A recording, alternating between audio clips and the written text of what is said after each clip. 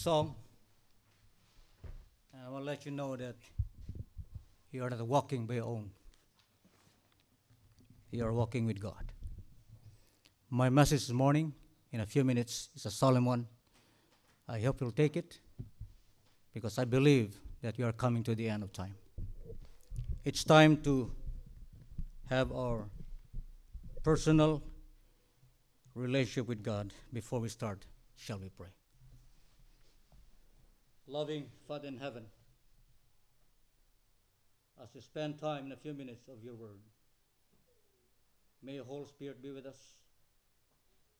to give us understanding that your time is getting short. We need to have a personal conviction of your Holy Spirit. In Christ's name I pray. Amen. I took my midterm exam yesterday at the American Red Cross. It was a very hard exam, but I have a silent prayer before I open the test paper. 25 questions was very hard, but I depended upon God for everything. After the final, the midterm exam, I just waiting for what she will say.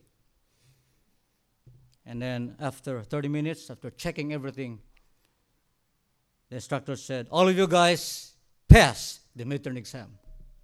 And they are jumping. I told them, don't jump yet. We have 2 more exams to go. We have the final and the state board exam. That's the thing you need. If you fail in the state board, no more job for you. But I depend upon God, upon all these things. And I believe He will help me carry on. Because when we go to heaven, only 2 kinds of group. Either you will be saved, either you will be lost. Think about it. And I believe that you and I needs to have a self-examination right now. You need to examine yourself. I need to examine myself. And we need to be sure that your name and my name is in the book of life. If your name is not there, turn your Bibles with me to the book of Revelation, chapter 20. Let's read the Bible and go for the answer. What will happen if your name is in that book of life? Revelation chapter 20 and verse 15, the Bible says, Revelation chapter 20 and verse 15, and whomsoever was not found written in the book of life, what's the next statement? Was cast into the lake of fire. Do you want to go to that experience? I don't think so. That is why we need to be sure, brothers and sisters, that our name is there. Because if our name is not there, when Christ will come, He will be in the lake of fire. Amen? Let's spend time with the Word. Self-examination. I need to examine myself. That is why next year I never take eldership in this church, because I want to examine myself if God changed my life.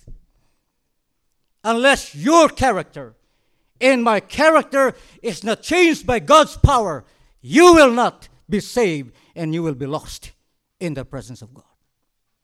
Turn your Bibles with me to the book of Isaiah chapter 40 and verse 8. This is how we experience the power of God. Isaiah chapter 40 and verse 8 is our key memory verse this morning. The grass withereth, the flower fadeth, but the word of our God shall stand forever.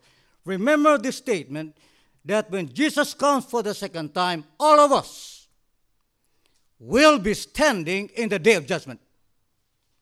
I cannot help you, you cannot help me. Individually, we will stand in the day of judgment.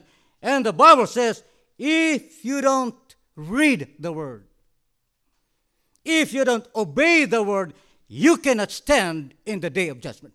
Amen? That's the key. Two things you need to do. Read your Bible and obey the Bible.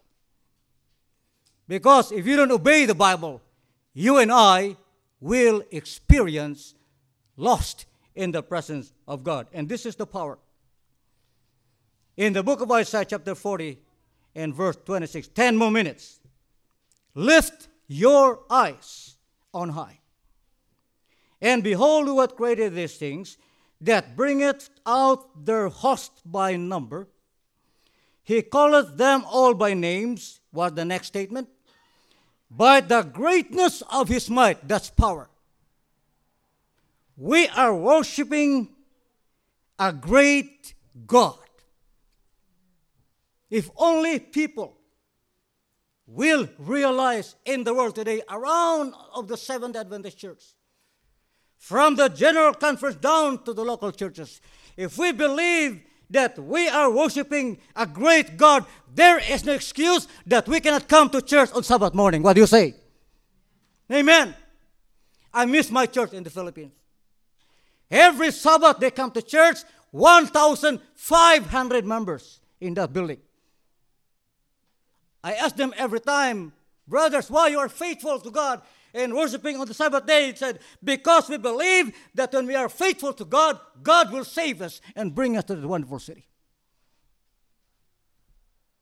Bible says, by the greatness of his might, for he is what? Strong in power. Say that word. He is strong in power. It means God has the power to change your life. He has the power to change my life. He can change your weaknesses. He can change your character. He can change your life. And when he changes your character and your life, you will be ready for the kingdom of God. What do you say? Amen. You know, in Pune, when I was there, I think we need to spend more time praising God. We don't hear too much of amen today. But we hear clapping of hands. Wherever you go. I went to churches around this island. When they worship, they clap their hands. Why dance? Clapping your hands is not enough. You need to dance, right? The Bible says you need to clap your hands and dance, right? That's what the Bible says. But we don't hear too much of praising God. But we as Christians, we need to praise God because God is our salvation. Nobody can save you. Nobody can save me. Only God can save your life. Only God can change your character. Only God that you will accept with the mercy and the grace of God. And as I read the Spirit prophecy this morning, this is the most important part. That there is a sin that God cannot forgive. And what is that? The sin against the Holy Spirit. If you have committed sin against the Holy Spirit, you will not experience salvation. Listen very carefully. Salvation comes to all who believe. If the truth is persistently resisted and refused, the Spirit's prompting ceases to be heard, and the soul is left in terrible darkness. A person guilty of the sin against the Holy Spirit, probation has closed. When someone refuses to respond to the goodness of God, listen very carefully. When someone refuses to respond to the goodness of God, it will finally result in the commission of the unpardonable sin. How can I reject the goodness of God? The sin against the Holy Spirit is persistently rejecting the light. If you know the light and you reject the light, you have committed a sin against the Holy Spirit. The sin against the Holy Spirit is persistently rejecting of what Christ has done for us. Placing oneself beyond the power of the Holy Spirit is unpardonable sin. In order to qualify as a candidate for salvation, a person must recognize that he is a sinner. Anybody here is not a sinner? Everybody's a sinner. Everybody, even the president of the Czech Conference. Who you are a sinner, I'm a sinner, and we need Christ to be our Savior. Amen? Our greatest need is a personal conviction of sin. Very careful. Listen very carefully. If you know that fornication is sin, don't do it. If you know that adultery is sin, don't do it. If you know that working on the Sabbath is a sin, don't do it. Because one day you will commit the sin against the Holy Spirit. That's a solemn statement from the writing of Ellen G. White, and we need to meditate upon this question.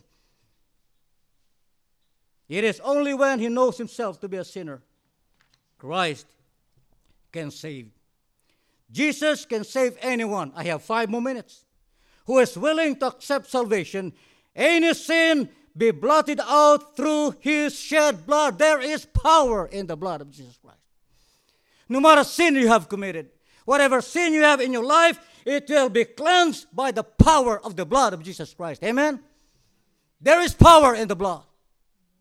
And you need to claim his promise that as you claim the power and the blood of Jesus Christ, you can experience salvation and you can experience cleansing from our living Christ.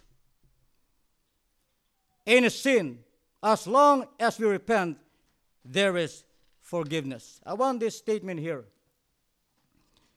from the Upward Look, page 18. You have that book? I think you have that book as a devotional for this year. Read that book in page 18. This is what it says.